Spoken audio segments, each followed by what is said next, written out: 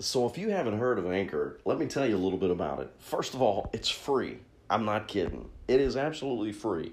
There's tools that allow you to record and edit your own podcast right from your phone or your computer. Anchor will then distribute that podcast so you can be heard out on Spotify, Apple Podcasts, and so many other sources. You can make money from your podcast. It's unbelievable. And here's the thing.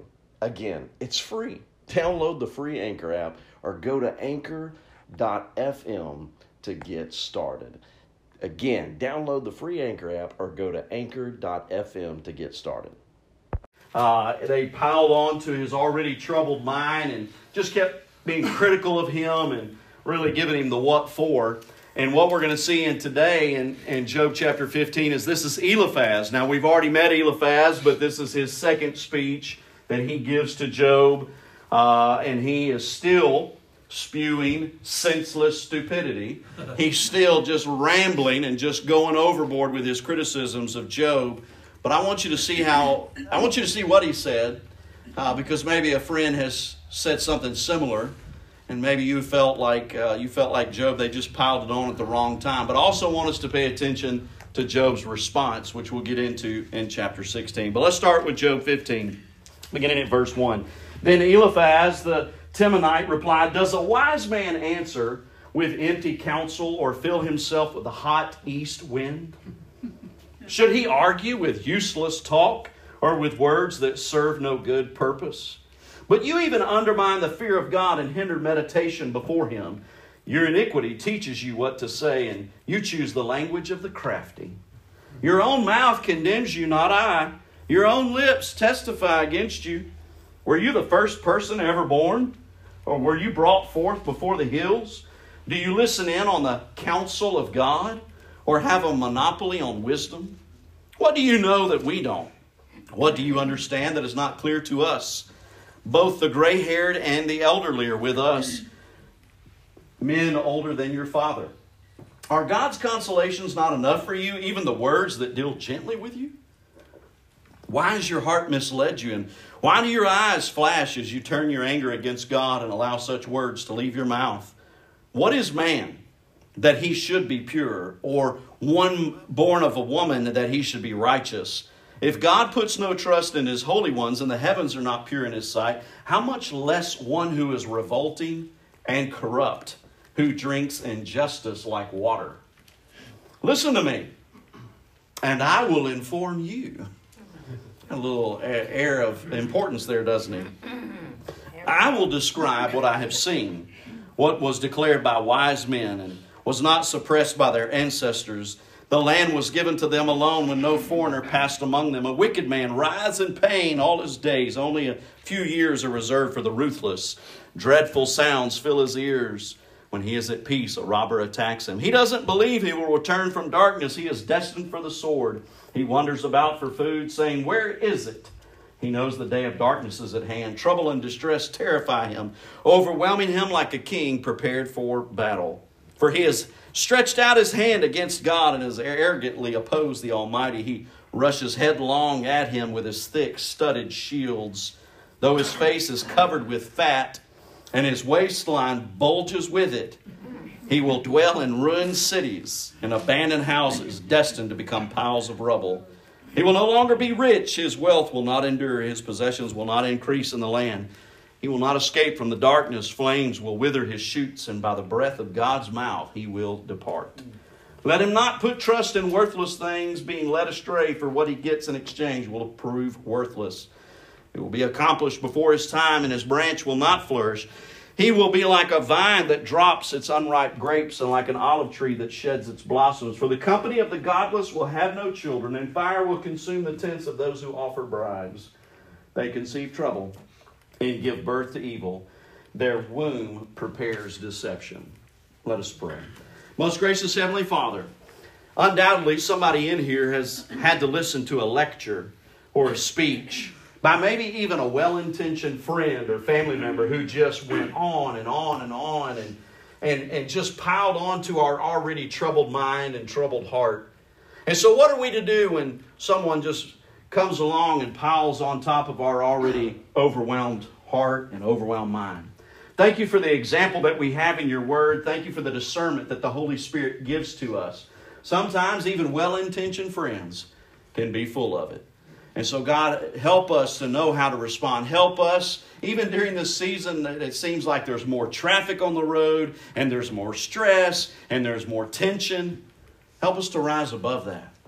Even if it's been a tough week, even if it's been a tough month or a tough year, we can get inspiration right here in your word. So help us to cling to you, to draw nearer to you as you draw nearer to us.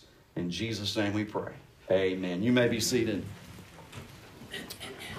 So what do you do when you're having a bad week and you've got a friend like Eliphaz who just comes along and just keeps talking and talking and talking and adding to your already troubled mind, already adding to your troubled heart?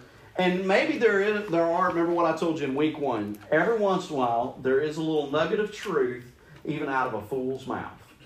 And we that have been given discernment are to listen and see what we can learn from that. Because I'm here to tell you that even sometimes when our friends don't have the right information or don't have the experience that we do, you can still learn from them. And you can still sometimes get just a little nugget of truth out of what they're saying. So don't totally tune them out. Don't totally block that, because listen to me.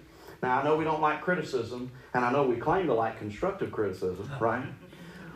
But in that criticism, constructive or not constructive, I believe that there's something that we need to hear, and we can lean on the Holy Spirit, and we can say, God, is there something I need to learn from that? Is there something that I can change? Is there something that I can do? Eliphaz just kept spewing senseless stupidity, as I said earlier. And he claimed, and I don't know if you noticed this, but as Job got more defensive, his friends got more rude. You can sense that Job's defenses go up a little bit. And as he starts defending himself and defending his actions, rightfully so, his friends now become more rude and more condemning. Can I tell you there's a difference between accountability and accusations? If you're saying that you want to hold your friend or family member accountable, kudos. That's biblical. That's what we're supposed to do. But I think sometimes when you just come at somebody with accusations, that's not really accountability. And how many of you know that friend or family member is probably not going to be in the right place to receive your accountability, because all they hear is your accusations? That's right. And I'm going to tell you that we have to balance and make sure that everything we're doing is in with the right heart, with the desire to see that person reconciled, not to beat them up. I get the sense as we go through the book of Job that Job's friends just really wanted to kick a man while he's down. They just really want to step on him, just make him even a little lower. And at church, that's not who we're supposed to be. That's not what we're called to do. We're not supposed to hurt our wounded. We're supposed to come alongside them and help. But I don't get the impression, and you probably don't either, that Job's friends were there to help Job. It seems like they were there to actually hurt Job.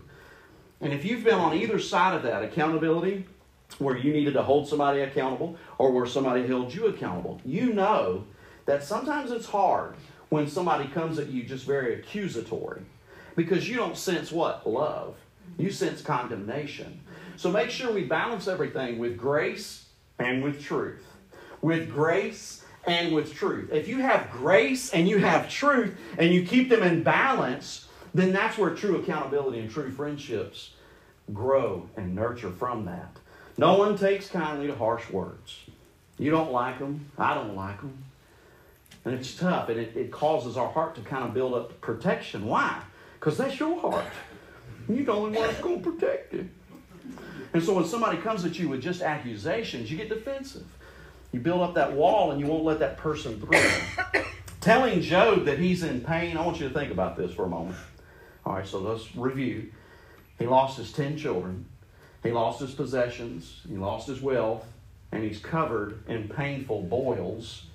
And telling him, hey, Job, you're in pain because you're wicked. That's not only incorrect, that's never going to be received in the right spirit by that person. Like, who wants to be told, you're wicked? Hey, you're wicked. If you quit being wicked, you wouldn't have those painful boils all over your body. Hey, Job, if you quit being wicked, your children would be alive. You think that ever would have been received in the right spirit by somebody? I'm going to tell you right now, I don't want friends like Job. I don't need friends like Job had. Those aren't friends. Now, the most amazing part of this is we're not even halfway through the book of Job. Turn to your neighbor and go, oh, geez. We're not even halfway through the book of Job. And we're going to find out that as much as we get on these friends and we talk about their bad advice, the turning point for Job comes in a very significant moment, and it has something to do with his friends. You'll just have to keep coming back a few more Sundays to learn what that is. All right, so let's go to chapter 16, because this is when Job replies to all of this. So I want you to think about it now. He's already been beat up by his friends. This is a second series of speeches that he's had to listen to. I'm sure at some point they all started sounding like Charlie Brown's teacher. So this is what he finally says when he answers in Job chapter 16, verse 1. Then Job answered, I've heard many things like these. You are all miserable comforters. Is there no end to your empty words? What provokes you that you continue testifying? If you were in my place, I could also talk like you. I could string words together against you and shake my head at you. Instead, I would encourage you with my mouth. Wow. And the consolation from my lips would bring relief. Look up here for a moment. When your friends are suffering, or if you're on the end and you're the victim, what you need from people is not even advice, and it's not even the long lectures. What you need is support and encouragement. And if you need that, then don't you think that person that's suffering needs that too? Right. It's real easy for us to say, well, don't lecture me, and then you go and lecture somebody.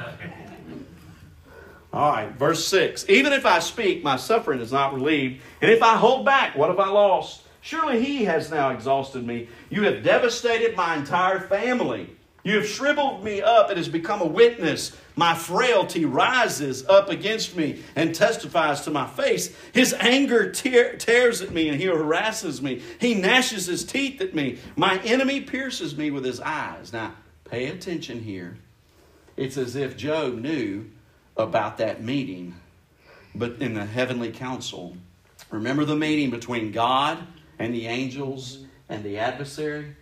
It's as if he's now seen that there's this other dimension where spiritual warfare takes place against us. You can't see it. And if you're not aware of it, then you're defenseless. You don't even know how to contend with it. We fight not against flesh and blood, but against principalities. So maybe Job's words here are indicating that he's kind of aware that there's an enemy that's stirring the pot. He says here, he dashes his teeth at me. My enemy pierces me with his eyes. They open their mouths against me and strike my cheek with contempt. They join themselves together against me. God hands me over to unjust men. He throws me into the hands of the wicked. I was at ease, but he shattered me. He seized me by the scruff of the neck and smashed me to pieces. He set me up as his target. You sense that Job here is really overwhelmed, right? I love the honesty. It may offend you, but I love it. I love that Job just feels like he can just, let it be known that this is how he's feeling. His archers surround me. He pierces my kidneys without mercy and pours my bile on the ground. He breaks through my defenses again and again. He charges at me like a warrior. Start paying attention and see if you don't sense something prophetic right here. I have sewn sackcloth over my skin. I have buried my strength in the dust. My face has grown red with weeping, and darkness covers my eyes. Although my hands are free from violence and my prayer is pure, earth, do not cover my blood. May my cry for help find no resting place. Even now my witness is in heaven, and my advocate is in the heights. My friends scoff at me as I weep before God. I wish that someone might arbitrate. I wish that someone would arbitrate between a man and God, just as a man pleads for his friend. For only a few years will pass before I go the way of no return. Listen, I like the honesty of Job. I like the genuineness. I love the authenticity of Job because he just pours it out there and tells it like it is. I love, though, that he says, you guys are miserable comforters. You guys aren't doing me a bit of good. You really are terrible at this. But do you remember, let's see if we can reflect back. When Job's friends first showed up, and they said they didn't even recognize Job, probably because he's covered in painful boils, but also because of his deep sorrow and grief over losing his children. Do you remember it says they couldn't even recognize him? But do you remember what it then says? They came and sat down with him and remained what? Silent. And man, if the story could have just stopped right there. And if you would stop right there, instead of lecturing, and just be there for your friend. Just be there when that person is going through that difficult time. If those friends had just stopped that day and just sat there and been present, the story would have turned out a lot different, right? We wouldn't have had to go through all these chapters of these lectures and these long-winded speeches by these friends that thought they knew everything. They weren't aware that all of this was from a meeting. Consider my servant Job. That's God. God said, have you considered my servant Job? And this meeting that took place in the heavenlies, that his friends weren't aware of, but yet, why did they feel the need that they thought they could represent God, that they thought they could speak on God's behalf? Instead of just being there and being present for Job during his suffering, why did they feel like they all of a sudden had a theology degree and they understood divinity and they understood what was going on in Job's life? Sometimes you and I put the cart before the horse, I think. We don't know that there was all of this is a part of a plan. All of this is happening in our lives, even when we don't like it, even when we go through the valley, even when we have to climb the mountain. All of this is for a purpose, to build us up and to develop in us what God wants to be there. And if it weren't for the valley, your life would have been missing this. If it weren't for that mountain you had to climb, your life would have been missing what God saw that you needed just at the right time. I love here that he says you're miserable comforters, and sometimes the friends in my life and in your life can be miserable comforters too. But did you know that Jesus said there's a comforter that's coming to you? That Jesus said, when I leave, a comforter will come. Parakletos in the Greek. This comforter that Jesus referred to is the third member of the Holy Trinity, the Holy Spirit. Amen. And he says that advocate, that comforter. So isn't it amazing that what Job was needing is provided to us in a relationship with Christ? An advocate, one who advocates on your behalf, an arbitrator, one who comes and intercedes. Isn't it amazing that what Job really needed that he couldn't find in his friends, and you can't find either? You can't find what you're looking for in friends, in relationships, in a career advancement. You can't find what you're looking for in a bigger house and a shinier car. You can't find what you're looking for. How do you know, Brother Chad? You don't know what I'm looking for. Oh, I do. Eternity has been placed in the heart of man. It says in the book of Ecclesiastes, written by the wisest man who ever lived. Eternity has been set in your heart. From the day you were born, eternity was there. You have a longing for a place that you've never even been to. And you are filling that void in your life. For many of us, we try to fill it with things, stuff, money, job. And you try to fill that hole, but the problem is it's a God-shaped hole. And all the stuff that you were putting in there, cramming in there, all the busyness, all the toys, all the fun, you still had that nagging void. You still had that lingering emptiness. And you would shake your fist and say, why? I've got the job I've always wanted. I got the big old house I always wanted. I got all the things I wanted. I finally got that BMW, Lord Jesus. Thank you. Amen. Oh, Lord, won't you buy me a Mercedes-Benz? So, here's the thing. After you tried to fill all that stuff, did you laugh? Okay, he laughed. I'm good. After you tried to fill all that hole, you try to put all that stuff in that hole and it's still empty, then just like Job recognizing, there's got to be an advocate. There's got to be an arbitrator. There's got to be a comfort. And there is. You see, when we go through the valley, when we climb up the mountain, you don't need to do it alone. You can't do it alone. You can attempt. And many people have attempted. Many people have attempted. And they're left empty-handed time and time again. Job said, he said, you are wearing me out. My comforters are wearing me out. Job is going through this suffering, and it's preparing him, by the way, to be a better friend and a better companion. Isn't that neat? So see, he was given a terrible example through Eliphaz and Bildad and so forth. He was given a terrible example of how to be a friend through those guys. But how many of you know that when you go through something like this, it helps you be a better friend? In fact, I'm going to show you that's in actually the New Testament. In 2 Corinthians chapter 1. Something I had really not paid attention to for a long time.